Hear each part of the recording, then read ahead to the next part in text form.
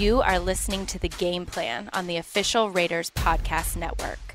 Here's your host, JT the Brick.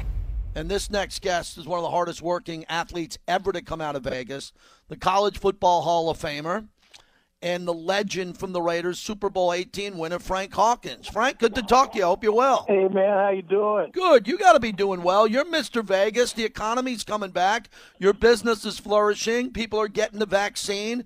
Give me something positive about what you've seen in Vegas here last couple of weeks. Well, thank God it's for the last couple of weeks is hopefully going to be indicative of what we see going forward. You know, on Planet 13, Lord have mercy. You could say we almost had an explosion, but the COVID has hurt everyone. But Las Vegas, the governor opened up to, 50% a week or so ago. And, you know, as we continue to get better and we see more people get vaccinated, more people come back to Vegas and to party and gamble and eat and experience all the great things that Las Vegas has to offer with one new addition, and that's being able to get into the silver and black stadium. Yeah, Frank, I knew you were going to be there for every game, not only as a season ticket holder, but a great alumni, and once a Raider, always a Raider. That hurt not being able to go there week after week, but now this year we get an extra home game, so there'll be 9 regular season games and hopefully full capacity. And that's kind of, I would assume, Frank, that's going to be your home away from home, right? Well, that's right. You know, I had a box in Oakland for about 5 or 6 years, so I don't have my box yet. You know, the price changed, so I'm waiting on my free ticket that I get until I can afford to buy a box. That's for sure. Well, you'll be there a lot. Hey, Frank, I want to, for our audience that knows you in Vegas, but everyone around the country, around the world who listen to us online at the Raiders site, it was early in your life, Pop Warner to Western High School, and then the run that you had in college, the amazing run that you had in college at Nevada. Early on, you must have known you were a football player. Who gave you that encouragement? Who told you you had such a great skill set early? Well, you know, we used to play football in the streets, and my mother took me and about 5 of my friends up to and introduced us to Pop Warner football. And so, you know, they said, what positions you guys all want to play? And I wanted to play running back, so I played running back and defensive back. But I loved the game. I loved the contact from the time I was 12 years old, sitting there, first time playing tackle football. You know, we played flag football all the time at the park or, you know, in the street. But the opportunity to be in a team sport organized through Pop Warner. And, you know, it's amazing because it comes full circle. One of my business partners, Andre Rhodes, who played football at Nevada and is a Las Vegas guy, is now running Pop Warner. So Nevada guys giving back to, you know, Pop Warner that gave so much to so many kids and continuing to do it. Frank Hawkins joins us. And, Frank, you were a strong football player. What did you attribute that to? Was it your genetics, the weight room, the training? Because you were really physical as a blocker, special teams, a complete package, and hard to bring down. How did that happen? So I took great pride in knocking people out. Every week when Coach Flores would bring the whole team together to watch the special teams. So I wasn't, at that time when I first got to the Raiders, Mark Van Eegen was there. So, you know, I was playing behind Mark Van Eegen, who then got hurt. So I was playing more. But on special teams, that's really where I think I made my name by at least once a game I'd knock out one of the either kick return guys or kickoff guys. And but going back to high school, I met a guy named Buford Cox. We used to call him a man amongst men. The guy was 6'4", 300 and something pounds. And he said, I don't drink, smoke, or gamble. And that's not bad, 3 out of 5. But he was the guy that really taught us how to lift weights. And by the time I went to college as a freshman, I went from 170-something to 190. And just that will to win and to be the best that you can be. You know, ultimately, as you grow, you learn to explode into people when you know you're going to have a collision. But then my first experience with the Raiders, I got released. So I had a chip on my shoulder for the next 7 years. So every play I wanted to decapitate somebody because I wanted them to, well, I looked at them as though they were responsible for Al Davis making a mistake and letting me go the first time. Frank Hawkins joins us, someone I highly respect, within the organization. I told him I was having you on today. This was the text I got back. Frank was a character, very tough player, could really block, a team leader, well respected by everyone, coaches and players, might have been the strongest guy on the team, great on special teams, a vocal teammate, really enjoyed having him on the team. So that's what I wanted to talk and wrap up our interview with, is that when I watched the 30 for 30 on Al Davis and Pete Rozelle, I saw you in the locker room, and you were a guy, if you saw a reporter, if you saw someone, you were vocal. Where did you get that voice from? It sounds like that chip you had on your shoulder, and then you played with so many legendary teammates. Yes, you're so right and so true. You know, Al Davis was born on the 2nd, I think, or 1st. I was born on the 3rd. But I just think being a leader, I remember growing up, and my mother would always say to me, it's not enough to be a great athlete. It's not enough to be a great student. You got to be great at everything you do if you really want, if you're sincere. So you want to be a good football player, you got to be a good teammate, you got to be a good husband, you got to be a good student.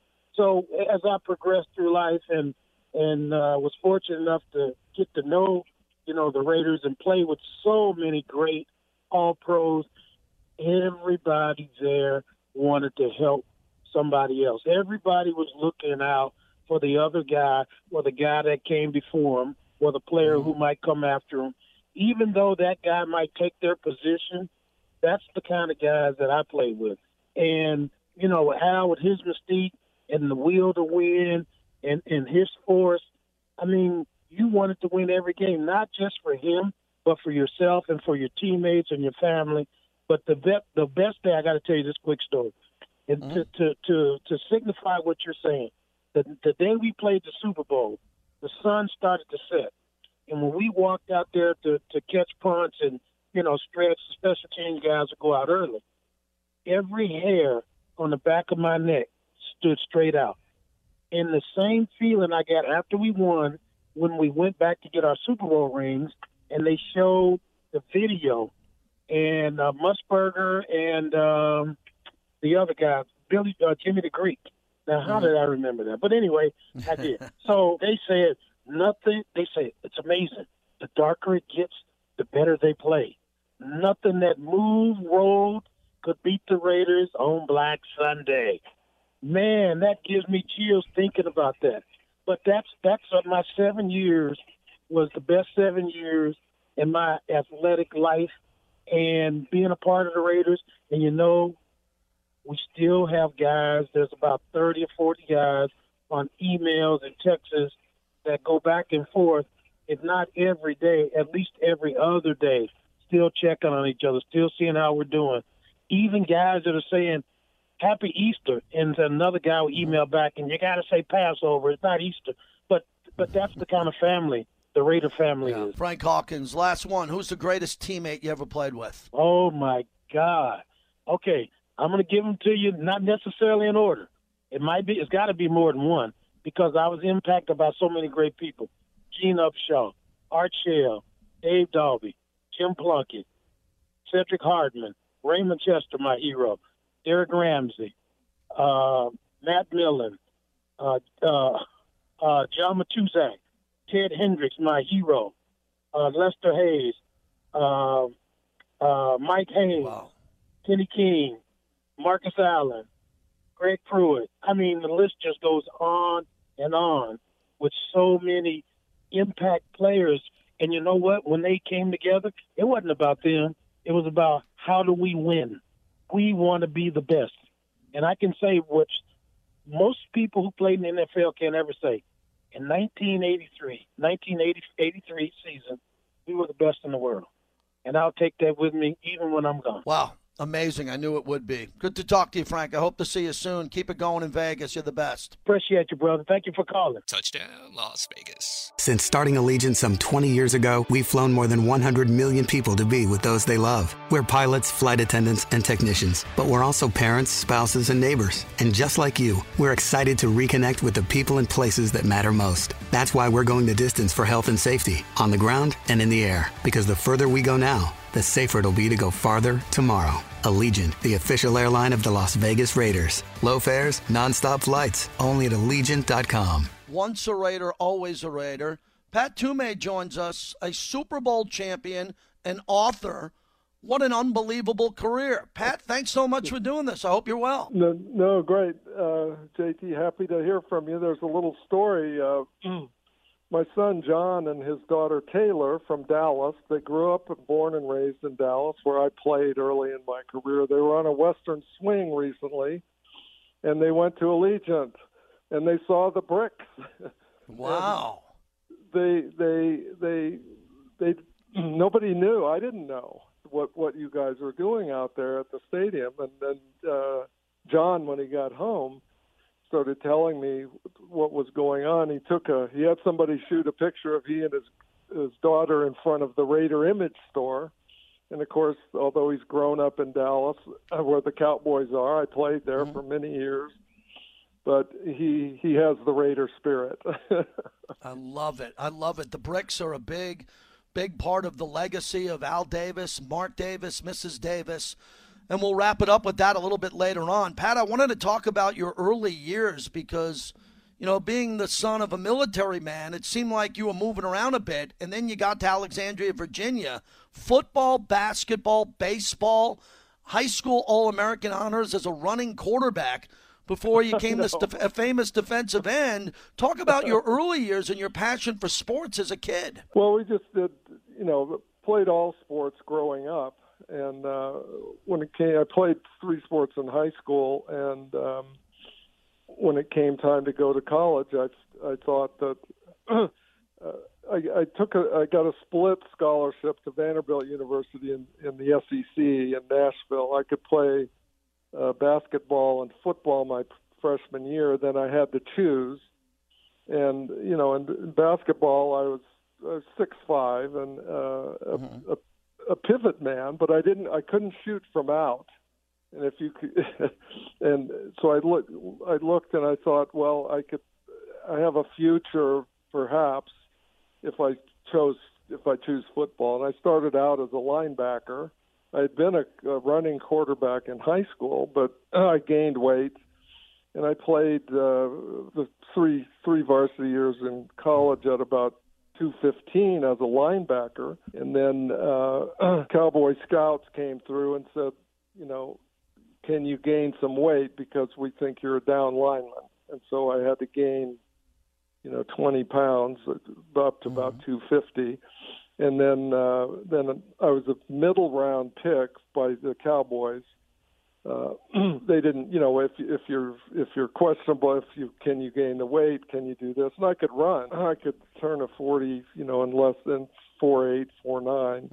And so they liked that. So they took a chance, and I made the team. And we went to the Super Bowl that first year in 70 would be the 71 Super Bowl. We lost to Baltimore, and then we went the next year and beat Miami and New Orleans. And then I played 5 years there, and then they drafted a couple linemen very high. Ed Too Tall Jones, I don't know if anybody remembers. Big Ed was 6'9", and I'd led the team in sacks the year before, and then suddenly when they got the new guys in, the defenses were very complicated, and so they just let them rush the passer. So then I became a run specialist. And the Cowboy defense was very complicated. And the better you did your job, the fewer plays you would play, We had to manufacture we said, we started evaluating ourselves, the players, Larry Cole and myself and Blaine Nye. We pay per play. So if we played only one, we played the first down and stopped them, then the other guys would come in and we'd make a lot of money, Yeah. per play. I left. I played out my option then. I didn't like the situation. I played out my option and signed with Buffalo this season after O.J. Simpson's 2,000 yard season. And then I'd written a book, which was then published while I was up there, and it got me in trouble. And this put me into the Raider orbit. I was going against the grain a little bit. So I got put on the expansion list down to Tampa. And this was their first season. Wow, the first year. Hold on, Pat. Pat Toomay our guest. So you go from playing in 2 Super Bowls, winning 1 for the Cowboys, being a published author, you get sent to Tampa Bay in that expansion season. They've done NFL Films has documentaries on that. Whoa, people were trying to escape from the hotels and run from practice. What was that like? It was insane. John McKay, the great USC coach, had taken the job there, and he had made the mistake of saying before he got there that he could coach the NFL from his armchair.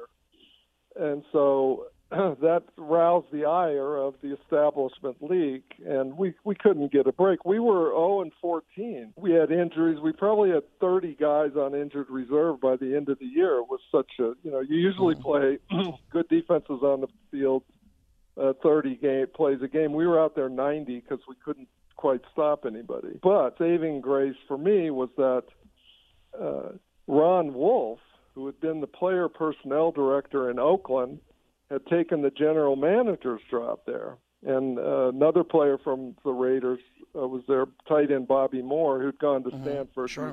He was an East Bay guy. And so Wolf, he traded me to Oakland. And then he got fired and ended up back in Oakland the next year as back to being personnel director. And for me, it was like dying and going to football heaven. There was John Madden. There was just nobody like him. There was real hierarchy. Right. You come in Oakland, and Madden might be sitting in your locker talking about the game or this or that or who's doing what. He actually developed relationships with the players, and it was so eye-opening for me. Let me jump in, Pat. Let me jump in, Pat, because we're short on time. Yep. Pat Toomay is our guest, and I want to get quickly and keep rolling with the Raiders. So you go from Tampa Bay to the Raiders right after the Raiders win the Super Bowl. You played 3 seasons with the Raiders with the ultimate Mavericks. You mentioned John Madden. Did that help you with your mindset on building and writing the novel on Any Given Sunday? It did a bit, yeah. But it was what happened. The sort of collection of guys there and the way Madden treated them, I'd never seen anything like it, and it was just a joy to be there. And when I got there, they had a 4-3. They would rush. I led the AFC in sacks. Yeah, with the defense he had and the guys, and Stabler, Pete Banaszak, Freddie Biletnikoff. I mean, there was nothing like it. There was nothing like it. You were known as Third Down Pat. Third Down Pat, and with those sacks that year, that's incredible. We're wrapping it up with Pat Toomay. Pat, I got to ask you about being an author. That's what really jumped out at me in our conversation, because I'm watching the documentary right now on PBS, Hemingway. And it's incredible. I am too.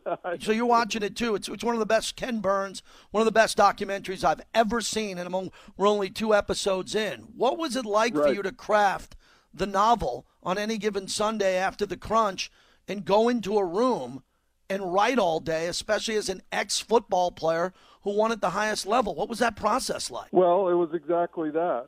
And my wife at the time wasn't happy with it, but it was something you feel compelled to do, and there's a momentum to it, and then getting published is something else entirely. But it was something I felt to do, and I'm involved with writing and writers to this day. David Marinus, who's a great, he's written a lot of stuff. Playwright David Rabe, I've worked with them over the years, and so it's fun and liberating, really. It's an incredible life, Pat. I mean, I got to do a deep dive with you on a podcast and really go behind the scenes of everything you've accomplished in your life, your family, as a father, a grandfather, as an author, and playing. And what, as we wrap this up, you played for some of the greatest people in the history of the NFL, from Gil Brandt, who's a Hall of Famer in the draft, to Tom Landry, as you mentioned, Coach McKay, the Buffalo years, O.J. Simpson, and then Al Davis. Al Davis, I mean, let's wrap it up with Al Davis and the impact Al Davis had on your life. Well, it was incredible. I think they recognized in some of what I was doing the Raider spirit, and he just made room for people. They weren't judging. They weren't getting rid of guys. We had a lot of guys who couldn't play for anybody else, and then they would solidify there. It was just a wonderful experience, and I can't say enough about John Madden. Hey, lastly, in the movie, Any Given Sunday, what was your role in regards to the script or what happened with the book? I want to tie that up together. What happened? Because I love that movie. Well, the whole thing is very funny, and I've written a piece about it. It's complicated. I was in the film, but it was a very interesting thing. And if you're going to do a podcast, I'll send you the piece I wrote about that experience, which is not what one expects at all. Yeah, it went into Best American Sports Writing. Dick Schaap picked it for that volume because it was so unusual. What were the meetings like? What were the meetings like with Oliver Stone in the movie? Because the cast was incredible. It